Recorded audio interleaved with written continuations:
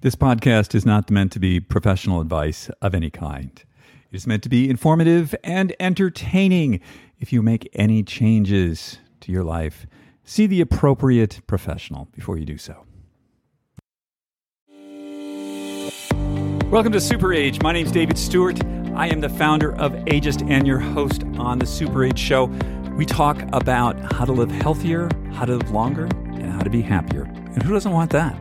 Today's show is brought to you by Inside Tracker, the dashboard to your inner health. Go to insidetracker.com/ageist. Save 20% on all their products. The show is also brought to you by Element, LMNT. My favorite electrolyte mix. It's what I put in my water in the morning, and it's what I put in my water at the gym. Go to drinkelement.com/ageist and receive a free 8-serving sample pack with any purchase. Today's show is also brought to you by Timeline Nutrition with their breakthrough product, MitoPure, the first clinically tested urolithin A supplement, which is showing tremendous results for mitochondrial health. Go to timelinenutrition.com/ageist, use the code ageist at checkout, and save 10% off your first order of MitoPure. Welcome to episode 130 of the Super Age Podcast. It is so great to have you with us. This will be dropping on April the 19th, 2023. This week on the show, I'm very happy to welcome Bryan Johnson. And Bryan is doing a protocol called Blueprint. And we will leave the link to this in the show notes because you're going to want to see it. We've had a lot of people on the show who are science and medical experts. Bryan is the first person we've had on the show who is sort of his own science and medical experiment. Experiment's really too strong of a word. So what Bryan has done is he has abdicated really all of his health, wellness, and fitness to science. He has a team of scientists, and everything that he eats, everything that he does, his sleep, all of his health protocols are driven by science. And, Bryan will tell you, he's an extreme guy. He's a very extreme guy. But it's really interesting to see how far one can go with this and the sort of results that he's gotten. So he has the world's record for the greatest reduction in epigenetic aging, that's your biological age, in the shortest amount of time. And to do that, it's quite a project. So he's using himself to see how far can a human optimize themselves using the latest technology and science. Really, really fascinating guy. So really excited to have him on the show today. But back here in Park City, Utah, where the ice age seems to have abated and spring is here, there are little animals scurrying around on the ground and there are birds. So nice to hear birds again. And I'm back in the gym. And I haven't really done much gym work this winter because I've been doing the ski racing thing, but now I'm back. So I'm there now, not as much as I was last year, maybe 3 or 4 days a week. And I'm back doing Joel Jamieson's 8 Weeks Out program, which I had tremendous success with last year. But I'm going to make some changes this year. And one of the things I learned from my ski racing thing is that when you're skiing, especially at fairly high level, your feet, you need to articulate your feet. Like the ski boot doesn't really lock your foot, as you may think. There's a lot of articulation and sensing that goes on at the bottom of your foot. And if you're like me and you spend a lot of time in, a Nike type shoe, there's a lot of cushioning there, which actually causes the bottom of your foot to sort of like go to sleep. And like I don't really use my toes in the way that maybe I would have if I spent a lot of time barefoot or otherwise. So this year, I'm going to reduce the time with my spin bike. I have a Schwinn IC4 spin bike, best thing I ever bought. Excellent piece of exercise equipment, great cardiovascular outlook, but it doesn't really use my toes. So what I'm going to do this year is I've been experimenting with other things, pulling a sled, pushing a sled, going uphill, carrying heavy weight, things where I can really concentrate and feel my feet on the ground. And I got myself some like barefoot walking shoes. They're basically shoes that are entirely flat, and they have a really wide toe box so my toes can articulate. And that's been really interesting. Who knew there was like foot fitness, but there is. So that's sort of what we're working on here. And what's really nice, I think you guys be interested in, is that my fitness level, though it fell off quite a bit during the winter, I've been back, a little while now, and it's like there's a sort of a muscular memory. Everything snapped back much quicker than I thought it would. So I'm happy about that. The first sponsor of today's show is Timeline Nutrition with their breakthrough product, MitoPure. We all know how important mitochondrial energy is, and especially maintaining muscle and strength as we age. Urolithin A, which is found in MitoPure, has been clinically proven to increase muscle strength and endurance with no other changes in lifestyle. Urolithin A is essentially upgrading your body's cellular power grid, giving your body the energy it needs to optimize. I've been using MitoPure for a few months now, and what I can tell you is there is a noticeable change in the way my muscles re-energize after I use them. What that means is, say I'm involved in some intense activity in the gym or maybe some sporting activity. Normally, the next time I did it, I would be, kind of tired. I would be sort of gassed out. That doesn't seem to happen with this. And all I can imagine is because my mitochondrial grid has essentially been upgraded, it's not just my muscles that are getting upgraded, it's all the other cells in my body because they're all powered by mitochondria. Go to timelinenutrition.com/ageist, use the code ageist at checkout, and save 10% off your first order of MitoPure. The second sponsor of today's show is Element, spelled LMNT. Element is an electrolyte drink that contains the exact ratios of the electrolytes sodium, magnesium, and potassium to optimize our cellular functioning for mental and physical performance. Most of us understand that, we need to stay hydrated. But what a lot of people don't realize is just pounding water isn't going to cut it. In order for our cells to function properly, they need sodium, potassium, and magnesium in the right doses. Element has perfected the balance. Now, of course, people with prehypertension or hypertension need to be careful about their sodium intake. But for most of us who are mindful about eating clean, unprocessed food most of the time, we may not be getting enough sodium, potassium, or magnesium. That's why I drink a packet of Element each day. If you'd like to try Element, go to drinkelement.com/ageist, that's DRINKLMNT.com/ageist, and receive a free 8-serving sample pack with any purchase. Let me know what your favorite flavor is. I'm into citrus salt. What's yours? We're going to get with the incredible, fascinating Bryan Johnson in just a moment, but I want to remind people that after my conversation with Bryan, we have that moment in the show, which is called Just Try This. And we're going to give you a little tip, a little fortune cookie to help you live a little happier, a little longer. And we're going to get to that right after we speak with Bryan. Hey, Bryan. Hi, David. So let me start with, what is your chronological age? I left my mother's womb 45 years ago. And what is your epigenetic biological age?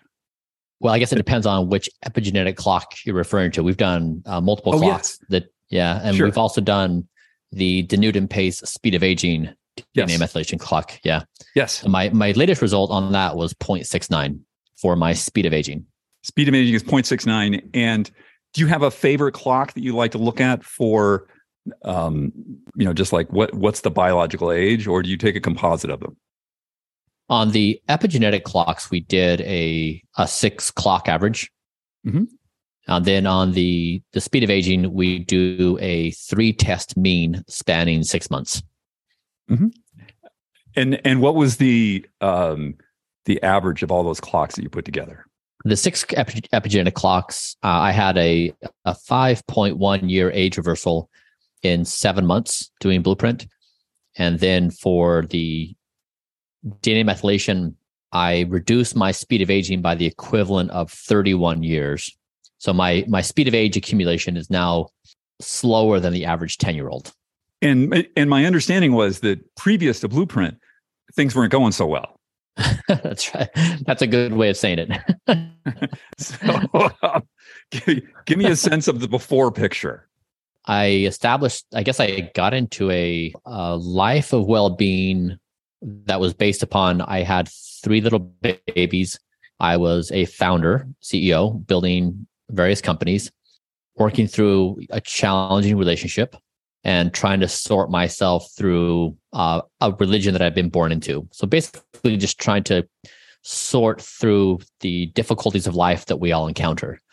And then on top of that, I think I subconsciously bought into this idea that founders run themselves ragged and do heroic feats like go several days without sleep, willing to grind themselves into the ground, all in this effort of this mythological status, of a founder CEO heroic effort, which now looking back is quite silly to me that I bought into that.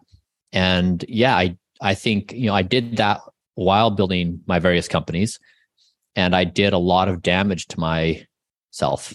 Okay, so give me a biological sense. Give me some markers here. What did the damage look like in you before you started Blueprint?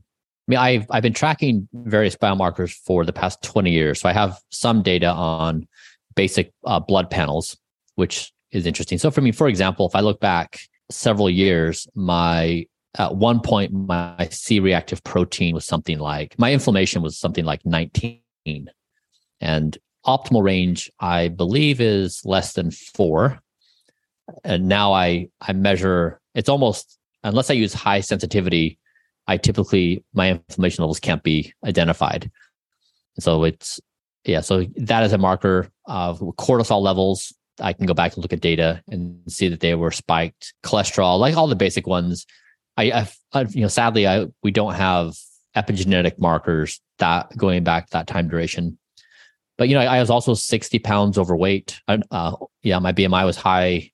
My athletic performance was not great. My body mobility was not great. So just on all the metrics that we would reference, I was not doing well. It doesn't sound like that. Any one of those would alarm me. Mm-hmm. So you developed Project Blueprint, and I have a little bit of experience of that from, I think, an earlier version of it. There's a super detailed, granular version of it on your site, which we will put in the show notes. And I encourage everyone to go there and see exactly what this is. What I'm curious about is your protocol. It's intense, but I'm sure that there were reasons that you made certain decisions. So how was it that you came about deciding, what goes into a Green Giant smoothie? Like, did you try different things, and how did you try them? How are you testing these things? Mm-hmm. The foundational question that I wanted to explore was, if we were to pose this question and say, what does technology look like in 20 years from now? You and I would probably say better. And if we were pressed to say how better, we'd make some ideas that we'd have more processing capacity, more compute, and we'd imagine certain things, but we would have unquestioned assumptions that our technology is going to continually get better. If you and I say, what do you and I look like in 20 years from now? Or what do humans look like 20 years from now? We would start with the assumption that you and I are probably on a decay curve, and we're trying to slow that decay curve or somehow, but we're basically working on an inevitability of decay, and we're trying to figure out how to slow that as much as possible.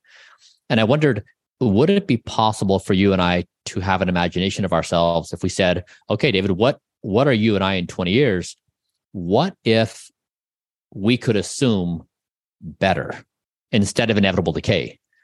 How would that change the way we approach life, work with each other, deal with each other?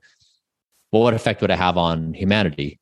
And that's what Blueprint was trying to do. And so to answer that question, I posed the contemplation, what if I could attach my body, myself, to the system of technological and scientific progress in the domain of wellness? And so that started with, what if I could measure every organ of the body? We could get readouts of the data. So the heart could report, you could pose the question, hey, heart, how are you doing? Tell me how you're doing with all these different measurements, and hey, liver, and hey, kidney. And then we take that data, we look at the best scientific evidence we can identify, and then we make a hypothesis and say, okay, this is what we think a clinical grade protocol would look like to best care for the heart and the kidney and the liver and so on. And then we implement that. And my responsibility is perfect discipline, and which is basically I have removed my mind as having decision authority over me. And then you just repeat this process from measurement to scientific evidence to protocol creation, implementation, and do it again and again and again. And to basically explore, could I build an algorithm that would take better care of me than I could myself? And could we attach ourselves to the progress curves of technology and science so that you and I can say, hey, what do we look like in 20 years from now? We don't know, but better. So to this decision-making process and the creation of this algorithm, there's a whole range of supplements and foods that you're eating in certain quantities and order.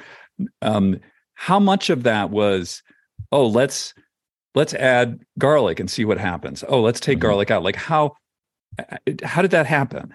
We started with the best available science, which, for example, caloric restriction has compelling evidence. I mean, it's not conclusive, but there's compelling evidence. And so we started with caloric restriction as, okay, my diet is going to be 2,000 calories a day. Now, the question is, what do you do with 2,000 calories a day? And so the protocol we have right now is every calorie has had to fight for its life for inclusion. Nothing is randomly chosen. Nothing is just like, hey, this is a good idea. Everything has scientific evidence backing its presence. And so it's tied to phenotypic outcomes. It's tied to clinical markers. Everything has scientific relevance. And that's what we started with. And then we can start with the hypothesis, and then we can look at my data to say, what do the liver enzymes look like? We thought they would look like this with this inclusion. What do they actually look like? And same with my heart and my lungs and when we do imaging or biofluids. And so everything has a endpoint that we can measure to determine whether or not it should be continued to be included or whether we should exclude it. And how long have you been doing the protocol now? 2 years. And are you adjusting because you're testing? I should ask you, how often are you doing blood marker testing? It varies a little bit, but between 30 and 90 days, we'll do a full panel. And then, based on the results of that full panel, have you been finding that you're adjusting the protocol because now you're?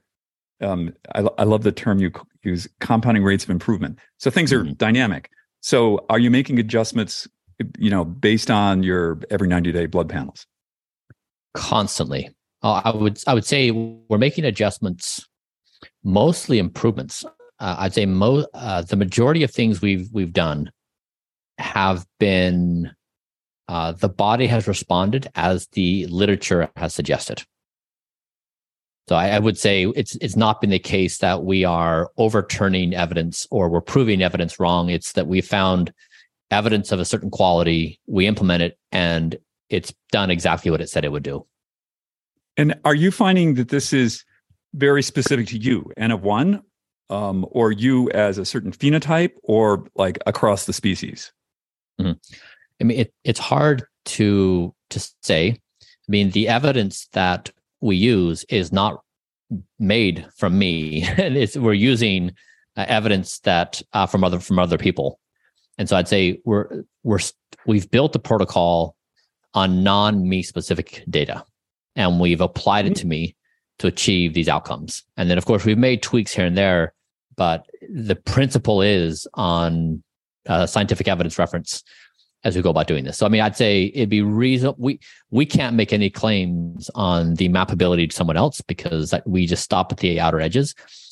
But it's reasonable to think that the things we're doing, like prioritizing sleep, eating vegetables, limiting caloric intake, are things that other humans would also do well with. Mm-hmm. Thank you. That was very well said. I was super curious about how specific these things would be to you, and maybe in granular form they are, but in generality, everybody. Exactly. I mean, it's hard for me. It's hard. It's hard for me not to be tempted to say it's reasonable to consider this to be mappable to other people. because it's not like I've done extensive genetic testing and I'm hyper optimizing for a specific gene expression for this given thing. They're really at the level of caloric intake, of vegetables, of proper macros. You can, of course, there's going to be personalization for a person's objectives and their lifestyle and circumstances. Yes, all those things are true. The basics, however, I think can probably be pretty safely implemented. I mean, getting a good night's sleep is probably a good idea for everybody. I bet a lot of people on this show, no one would disagree with that. And I make that obvious statement because that's most of these things are that obvious. And I make that point because we do have this conversation, and a lot of people's knee-jerk reactions to this are, it's like, oh, okay, so you do this, but like, how applicable is this to me? Meanwhile, like if you just, okay, so I'm imagining I'm speaking to myself, and I imagine I'm in the opposite seat.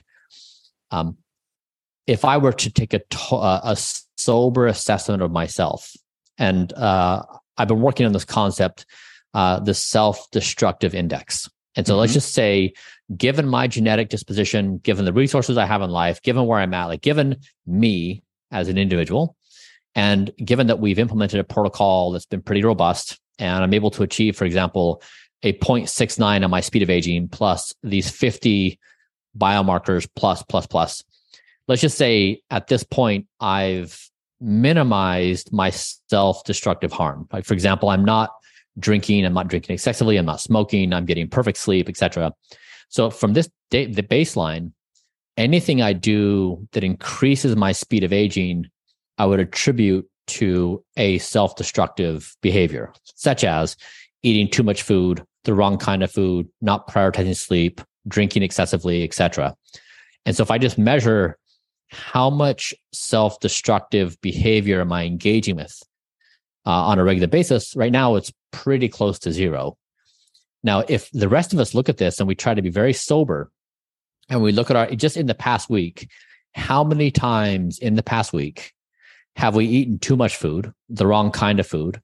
Have we not prioritized sleep? Have we drank maybe too much, smoked, or like whatever your vices are? Just in the past week, to do an accounting of that and say, what is my load of self-destructive behaviors? That to me is the most significant opportunity for improvement, is just identifying what we've normalized in society as these behaviors that accelerate aging, decay, and decline. But we just basically don't even pay attention to them anymore because we've just normalized it, where they're out of our purview. And then our attention then goes to a debate on whether NR or NMN is better. Meanwhile, the majority of this destruction is happening right in front of our faces, and we're just unwilling to identify it. Absolutely. And this is the first time I've heard this, the self-destructive index. Mm-hmm. And this is something that I'm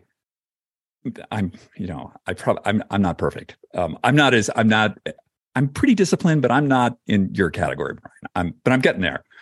But this idea that people will go into the store and they'll buy things like, my favorite bugbear is like the 64-ounce Mountain Dew.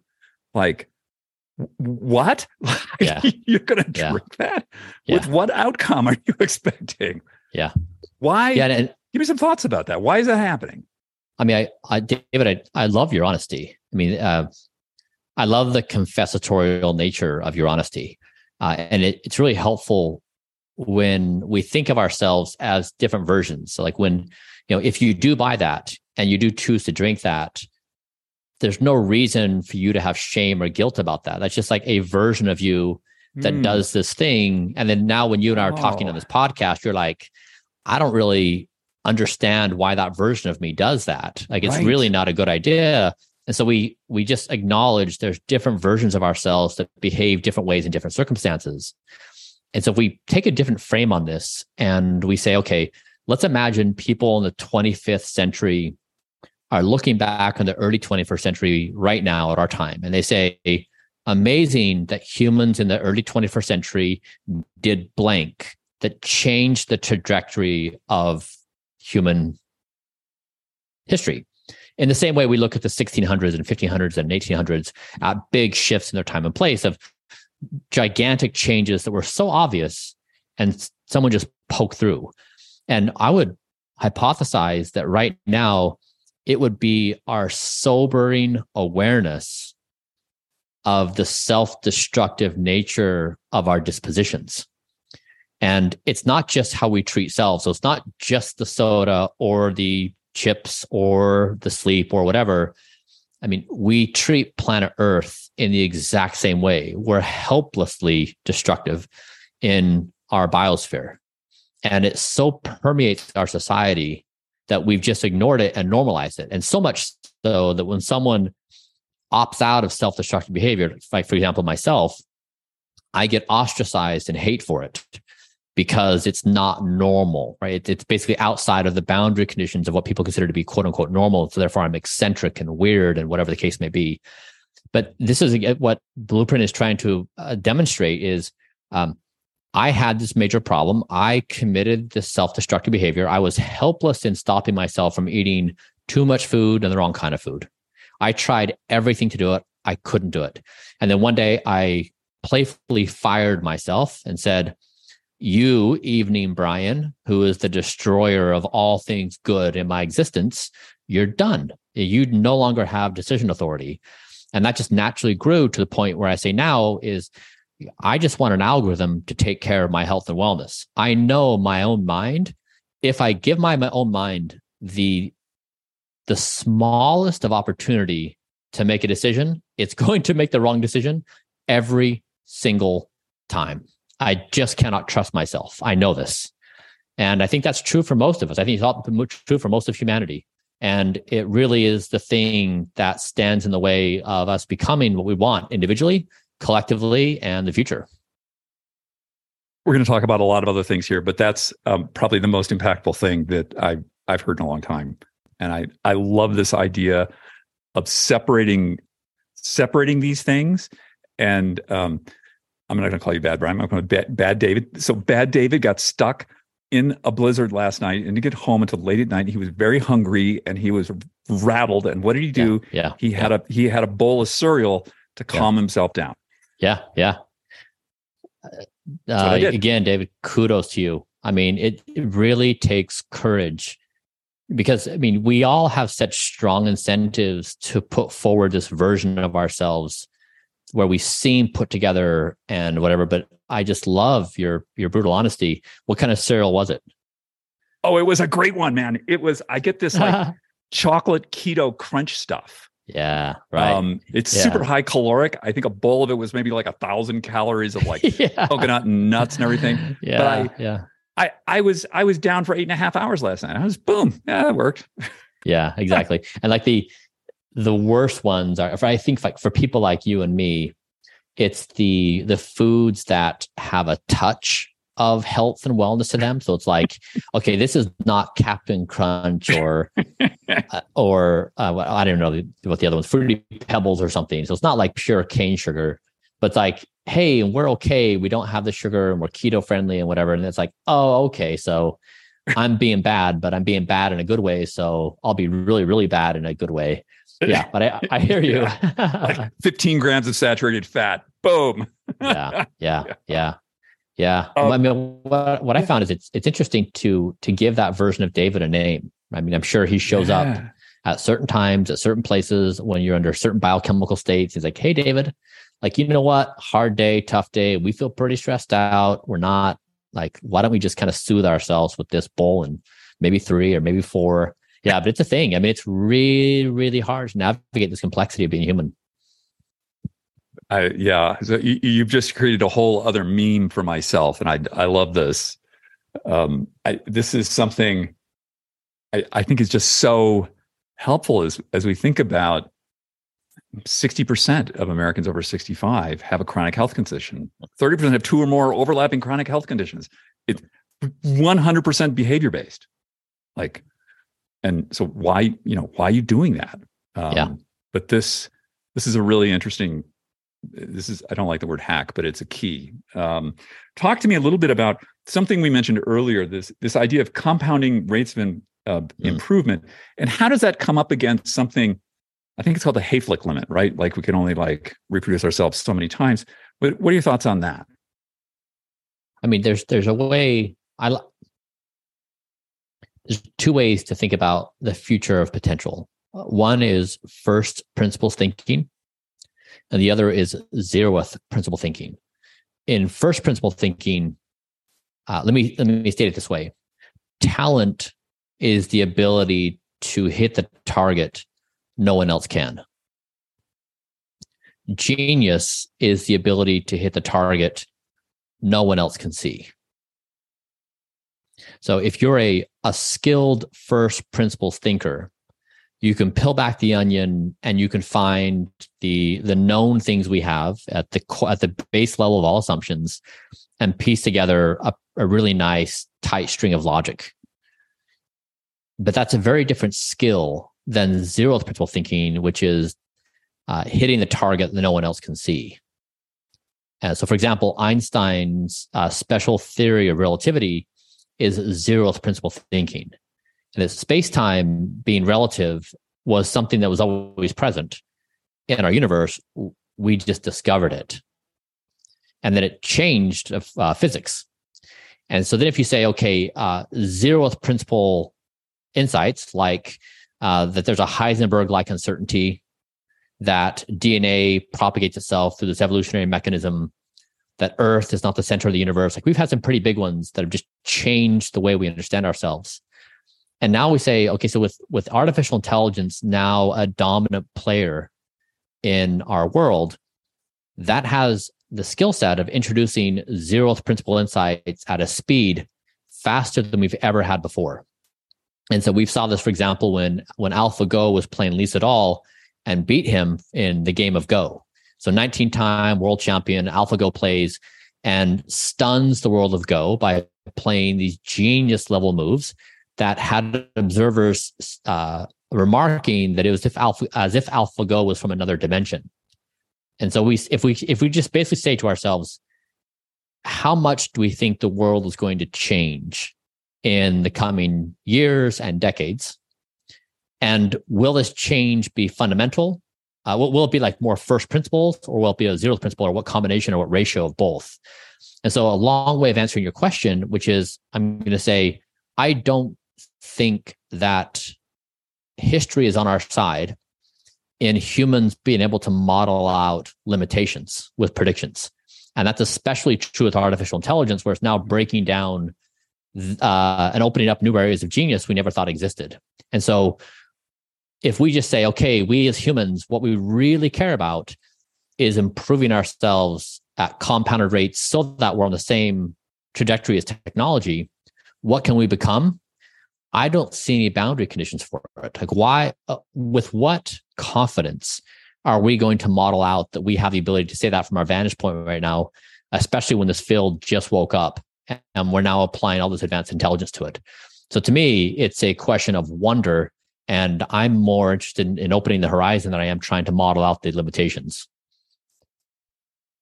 Brilliant. Thank you. I just want to talk a little bit granular on Blueprint before we move on to a couple of other things. In terms of grams of protein a day, how much protein are you eating? 110 grams, if I'm not mistaken. Oh, okay. That's great. All right. I was thinking it was much less than that. And you're getting most of that from vegetable, except I think there's some collagen in there and BC branched chain amino acids. Yeah, collagen, pea protein, lentils. Yeah, I'm vegan by choice, not by necessity. Uh-huh.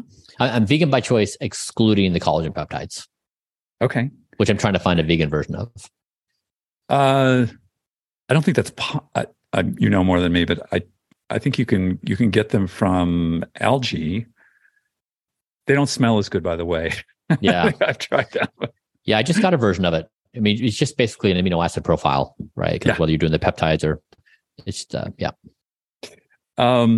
Let's talk a little bit about. There's a couple of pharmaceuticals that you're taking, and I'm curious, and I'm sure you've tested. I'm not sure, but I'm going to ask you if you've tested others that are out there and have failed the testing process. So I see in the current version of Blue Book, you're taking 1,500 milligrams of metformin every day. Mm-hmm.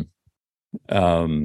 And that's, did you do an A/B, a before and after, with any of the testing on that? Yeah. We do have data before. We do have data afterwards. And so let me, I guess, expand a little bit on your question. My experience has been that in the field of health and wellness and anti-aging, everybody has a different opinion. Mm-hmm. I've rarely do I see consensus on anything. And it reminds me of when I became a professional, a pilot. I got my pilot's license, learned how to fly. And even though I'm typed in the airplanes I fly, I always fly with a professional pilot, because when we get in the cockpit, when I compare my skills with their skills, they're just substantially better than me. I may be familiar and understand the game generally, but I'm not as fluid as them because I don't obsess about it. And so the way I've thought through this is there's a lot of limitations of Blueprint in terms of it's only N of one. We don't have a long duration of time. It's only 2 years. So there's a lot of reasons to be skeptical of what we're doing, and that's totally fine. We also need to make decisions to go forward on this and that, and we do our best with the data we have. And so our general philosophy is our team looks at the evidence. It's debated robustly. Oftentimes there are disagreements. That's expected. It's just done in a productive and constructive way. We decide, and then we just do it, and we measure data and go on.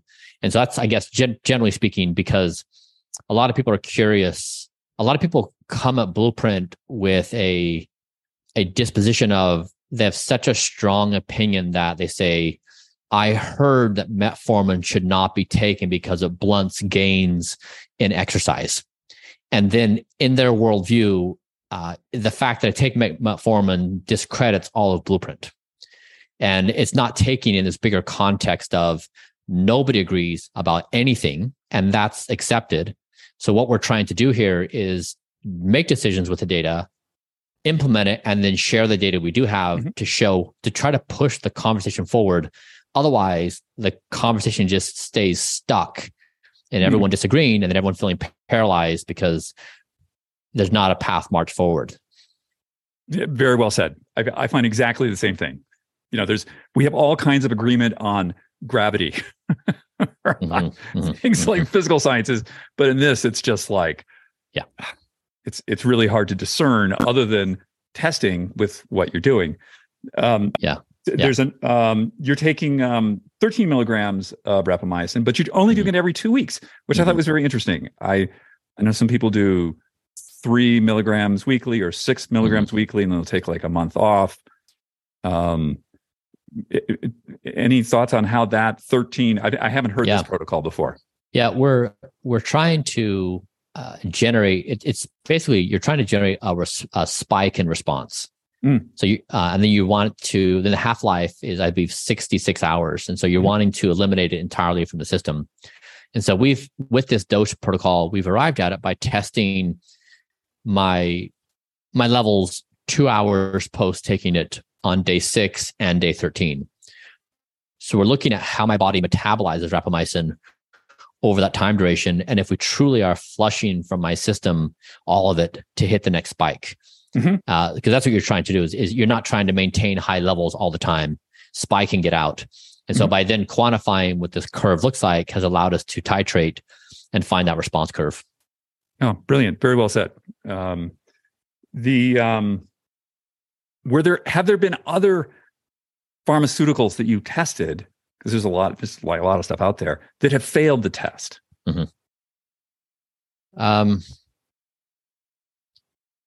I guess like one quick side conversation, which is funny. You and I freely throw words out like metformin and rapamycin and acarbose because we're in the community together. We understand these words. I recently stumbled and cut open my shin. I needed to get it patched up. And I went into this ER center, and the doctor has me on the table and he said, okay, great. We'll just get this thing sewn up and you'll be on your way. And he said, are you taking any meds? And I thought, oh no. Oh no. What do I say? I mean, like, well, actually, doctor, yes, I'm taking 111 supplements a day, and I'm taking, six different prescriptions. So I was like, okay, let me just kind of dip a toe into this. I said, okay, I take metformin. And he said, the drug they give diabetics? Yes. Okay, that's weird, but okay, what else? I take the statinib, the leukemia drug. Yeah, taking that. He's confused. And then what else? Rapamycin, the drug people take for, when they're doing organ transplants to suppress the immune system. He's like, good Lord, son, what is going on? And so I guess it's just a nice refresher that you and I are talking shop in this game, but these ideas are absolutely foreign to those not in the game we're playing. And I need to remind myself all the time on this stuff is it's just wacky to people who are not in this game and playing it, what we're doing and the repurposing and the connections they have in their minds. So it's always a good reminder to me of like, when do we go down the rabbit hole of talking shop on these specific things? Are you still taking Destepinin?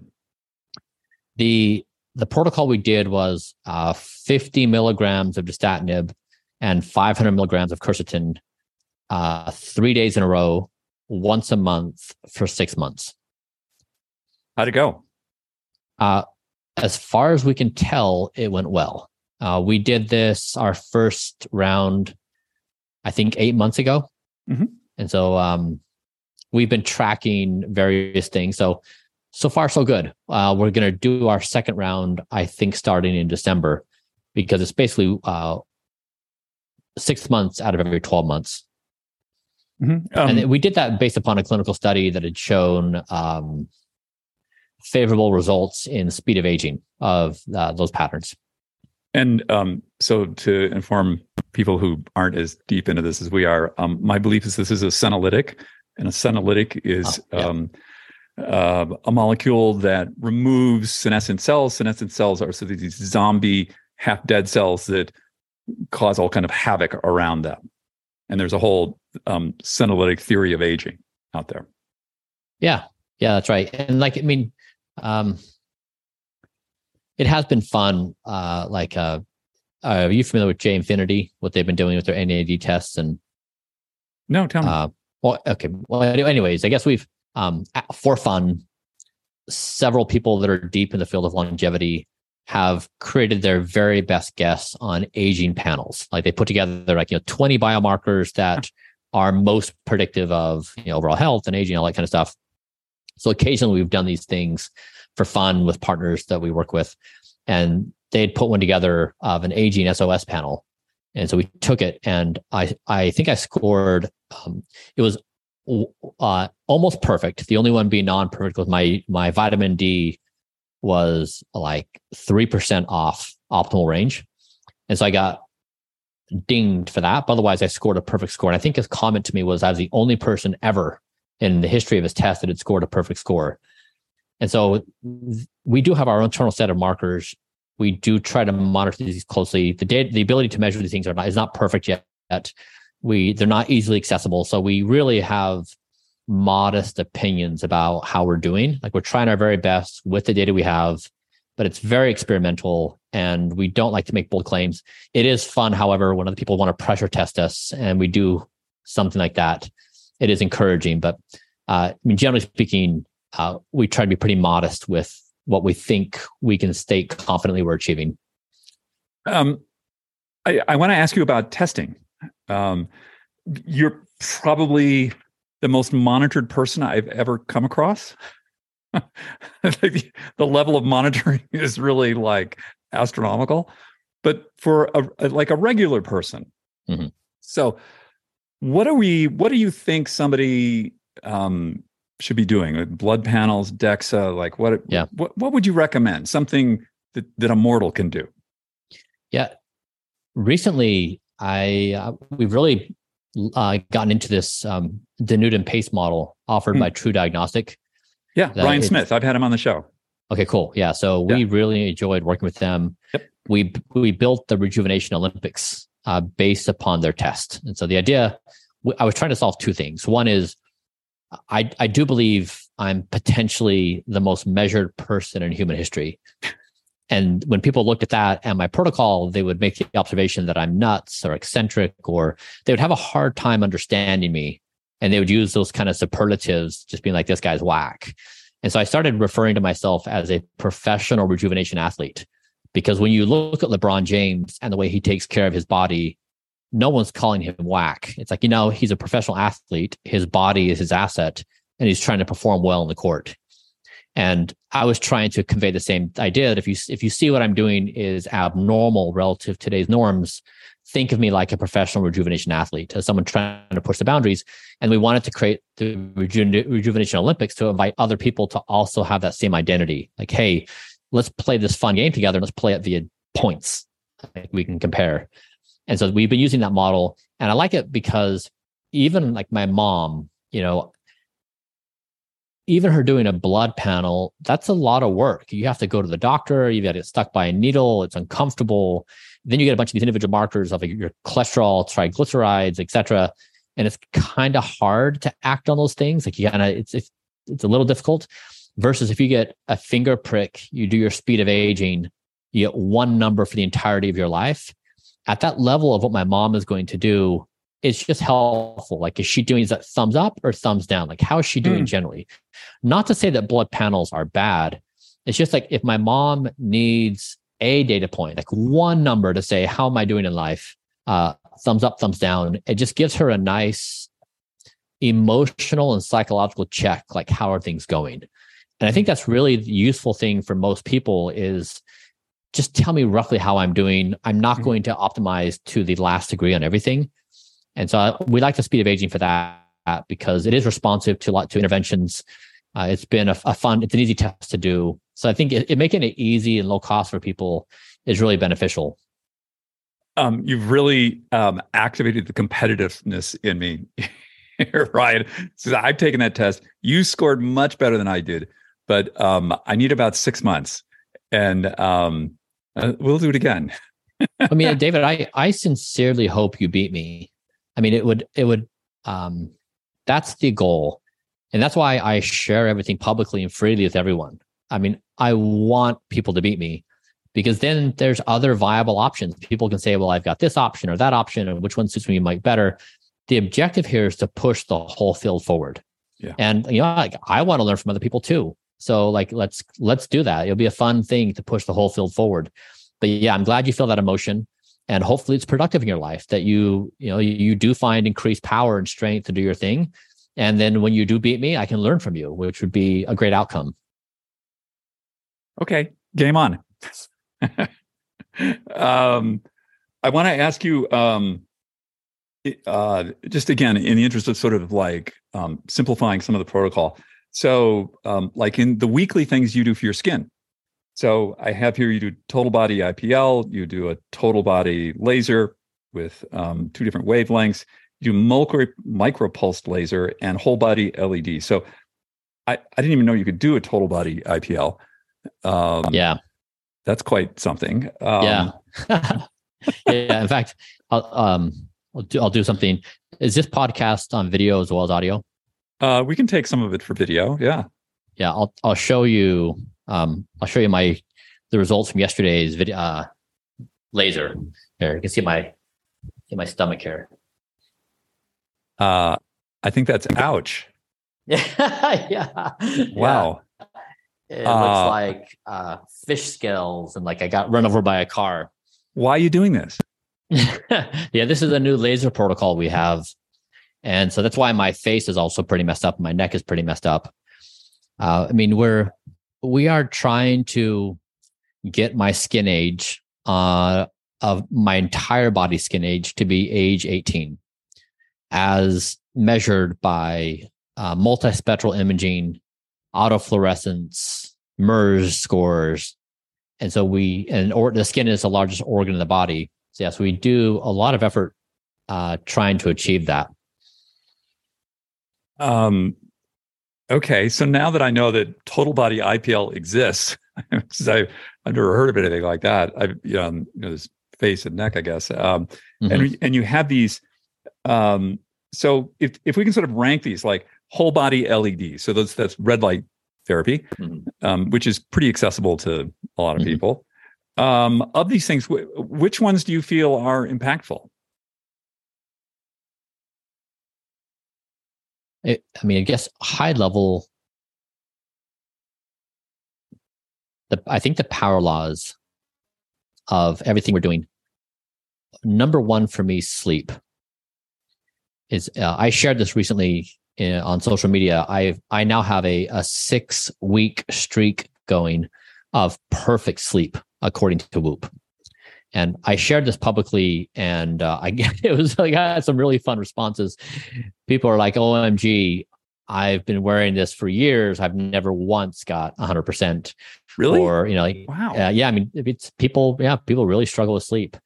And so it was a really fun dialogue with people. And for me, a good night's sleep, the difference between hope and despair is a good night's sleep. And so when I have a good night's sleep, everything feels possible. When I have a discouraging night's sleep, everything feels challenging. And that includes adherence to the protocol and my emotional responses to difficulty in life, all of the above. But I just find that Blueprint is a very challenging situation. But also, being conscious as a human is extraordinarily challenging. And just existing is hard enough, but doing that on a lack of sleep just makes it so much more difficult and painful. And so I'd say the power laws for me, sleep is number one, because sleep leads to diet, which is basically don't eat too much, which is like the next power law. And then 3 is like eat the right stuff. And then everything else just kind of goes, and then exercise, like just the basics. And then of course you can optimize down to senolytic protocols like statinib and other stuff like that. But really it's the basics we all know: sleep, food, and exercise sets the stage for everything else. It gets the brain where it needs to be. Do you still have trouble sleeping? No, I basically have mastered it. For a long time, it was like literally a nightmare. I think I can. Last night was bad because I got stuck in a blizzard and I had a bowl of cereal before bed. Yeah. So I think my sleep efficiency was like 89%. But I'm generally like, I take sleep super seriously. It's like a performance activity. So I'm in the like 94, 95%. Yeah. So like, let's look at our stats for last night so we can have data. So like I'll share mine. So, okay. So I was, let me look.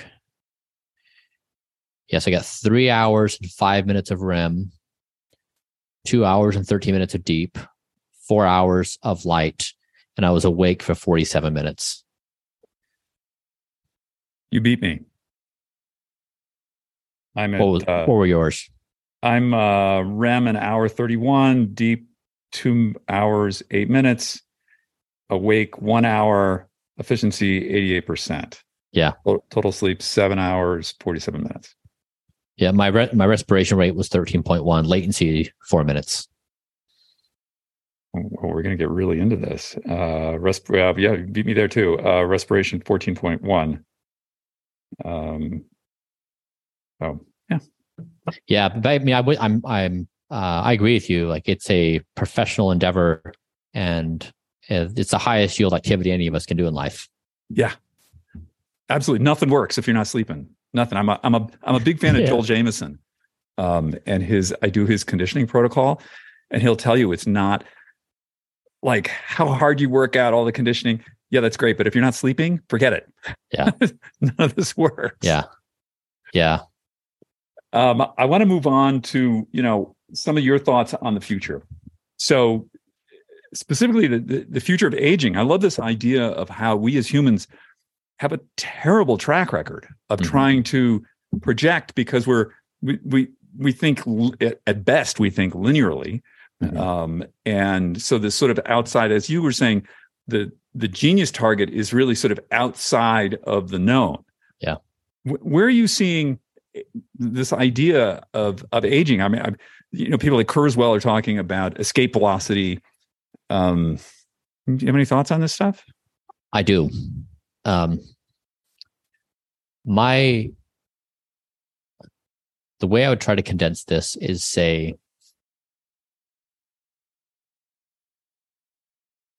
first, lucky us that we exist. Let's play an infinite game together. Like, I didn't ask to be here. I didn't sign up, as far as I'm aware. I'm just here. So I'm like, all right, what do I do with my conscious self? And then if we say, what is happening in this moment? It seems to me that we are in the process of giving birth to godlike intelligence in the form of AI. Like, in whatever form it's going to evolve into, it's clearly on a path of getting better over some duration of time. So, and it has capacities that far exceed human abilities. So it's not like we're in competition with AI. We're just in a situation where we have this phenomenal form of intelligence that's emergent, and we don't know what it's truly capable of and on what timescales. And so to me, I come back to only one conclusion. Our only job as a species is to not annihilate ourselves. That's it. On humanity's to-do list, we have one job. Don't destroy ourselves. And I just don't know what else we would prioritize right now. I mean, the technology is going to progress on its own. Like, the human motivations that are going to push this thing forward are on their way. They don't need any encouragement from anybody. But the thing that's the most challenging for us is, the human race has there's a lot of evidence on humans being behind destruction and violence. And we arm ourselves with increasingly powerful weapons. And so I wonder,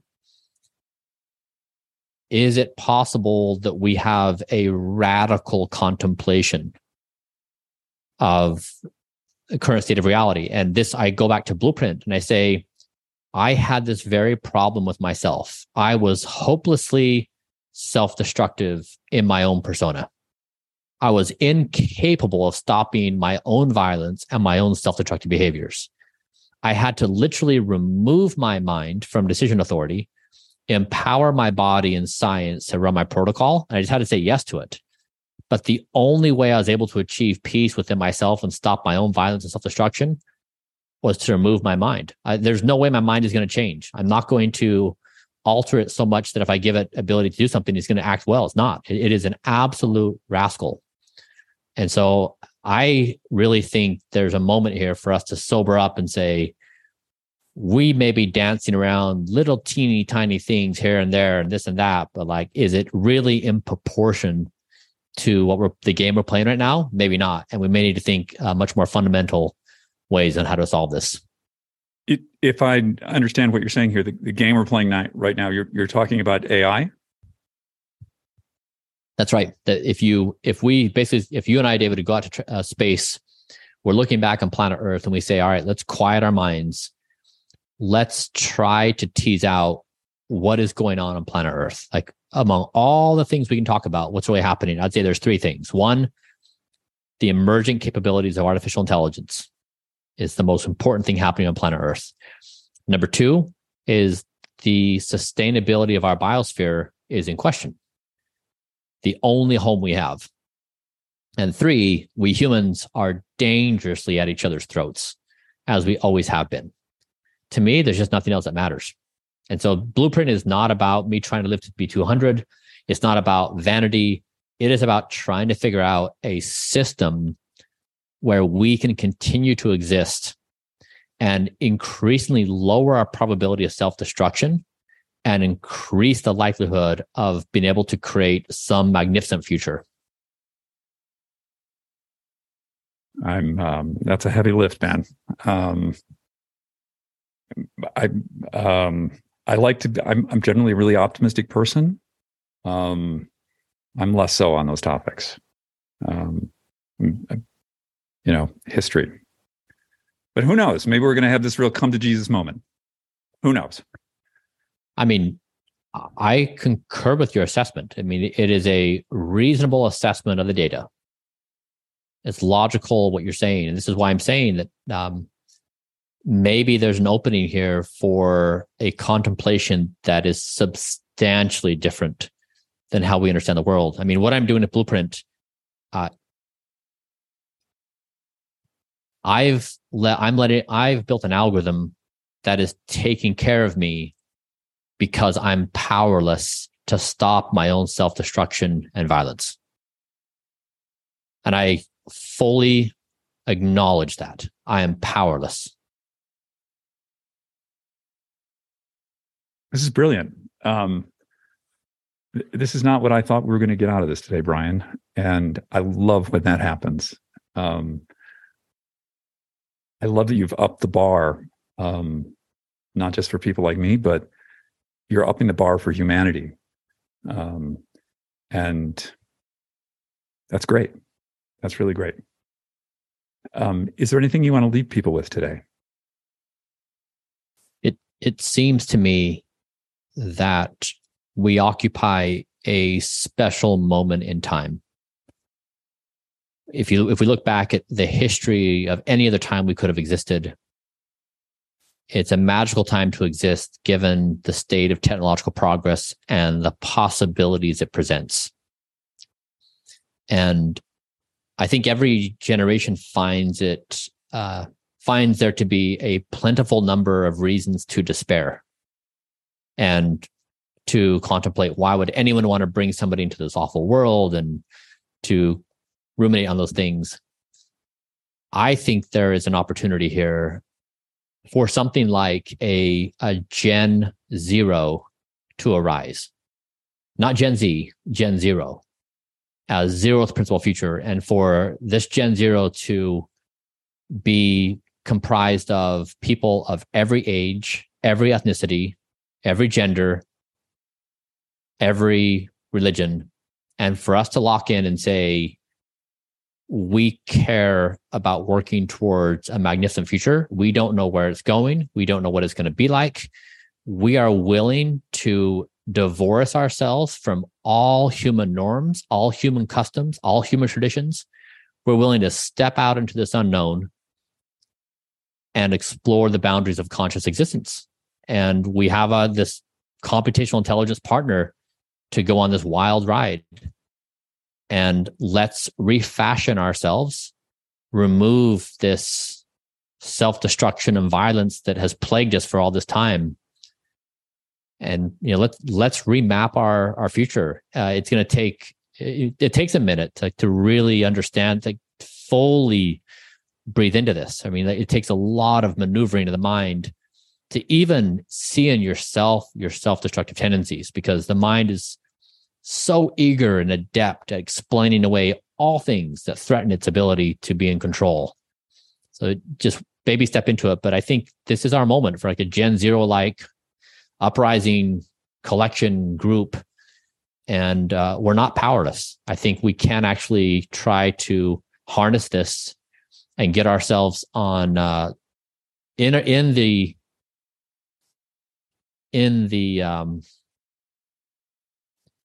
pathway of forward momentum. Just like technology is moving forward with the help of tailwinds, let's us step into the same level of energy and get ourselves in that same trajectory in whatever way it takes us. I love having really smart people on this show. And this has been an amazing conversation. I feel really privileged. Bryan, thank you for what you're doing. I wanted to talk, wait. We haven't talked about Kernel. You want to tell people what Kernel is? Oh my God.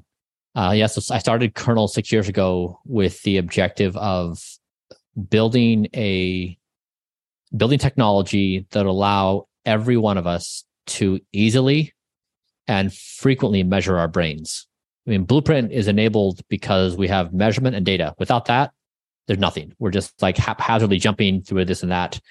If we want to imagine improving ourselves mentally, then having a measurement device. And so we built it successfully. We have some peer-reviewed publications that show it works. We used it showing response to ketamine, also an alcohol dose response, and now we're working on commercialization. But it's to me, it's one of the coolest technological builds of the past decade. It's a phenomenal technological accomplishment, and now we need to solve the go-to-market strategy. So it's been one of the most challenging things I've ever done in my life. It has enormous potential. It's right there on the edge of before its time. So we need to see if we can pull this off. But it's definitely been an all-consuming endeavor. for all of our sakes, I hope we can make it work, because having data on our minds might dramatically improve how we treat ourselves, treat others, and how society builds itself. I'm just helping to understand, what is it measuring in my mind? Think of it like a bike helmet. You put on your head. It takes 1 minute to put on and get it situated.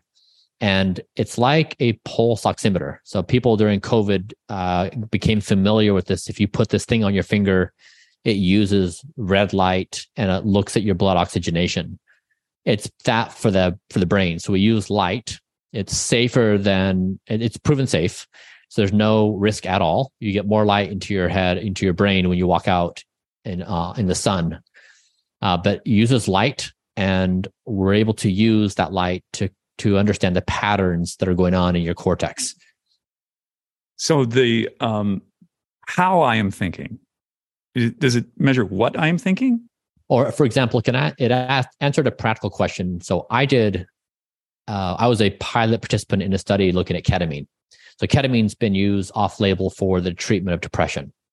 And the way we measure it now is, a person says, okay, I feel depressed.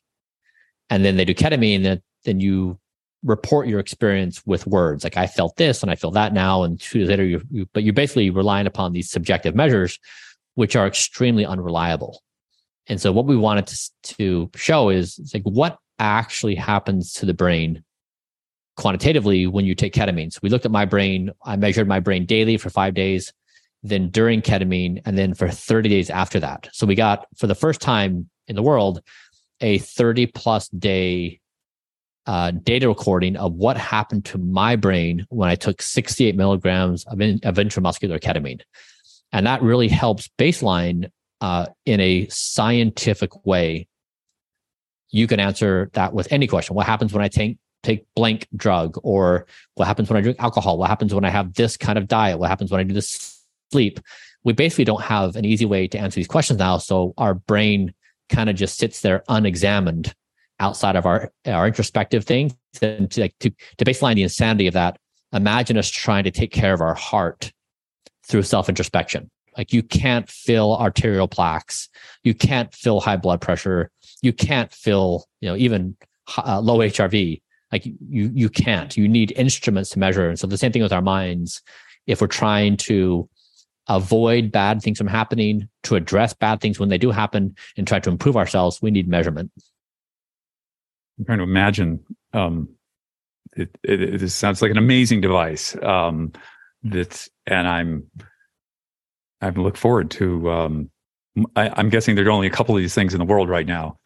For now, they're probably a little pricey, but it sounds like an amazing instrument, because it exactly all these things. They give you, whenever you do anything like this, there's like on a scale of 1 to 10. Well, okay, yeah, that's right. How useful is that? And you and I know. I mean, you and I both measure ourselves well enough now. I mean, my subjective opinion relative to these robust measurements, like, it's totally not even the same game. Like, it's almost impossible to make meaningful progress working on subjective assessment. As I tell people, feelings are not facts. Yeah. They're different. Yeah. Yeah. And it's confusing for a lot of people. Yeah. Yeah. Thank you. We've gone a little over time here. Super appreciate your time and the work that you're doing. And I think my people are going to be very interested in all of this. I really appreciate it. Yeah. And thank you for having me. And I wish you, David, all the best. Really admire your courage and your honesty of yourself. I sincerely hope you beat me on these metrics. Oh, I'm coming for you, buddy. Yeah. Yeah. I wish you all the best. Yeah. Okay. Thank you. We'll be in touch. Thanks so much. Take care. Bye, Bryan. Bye.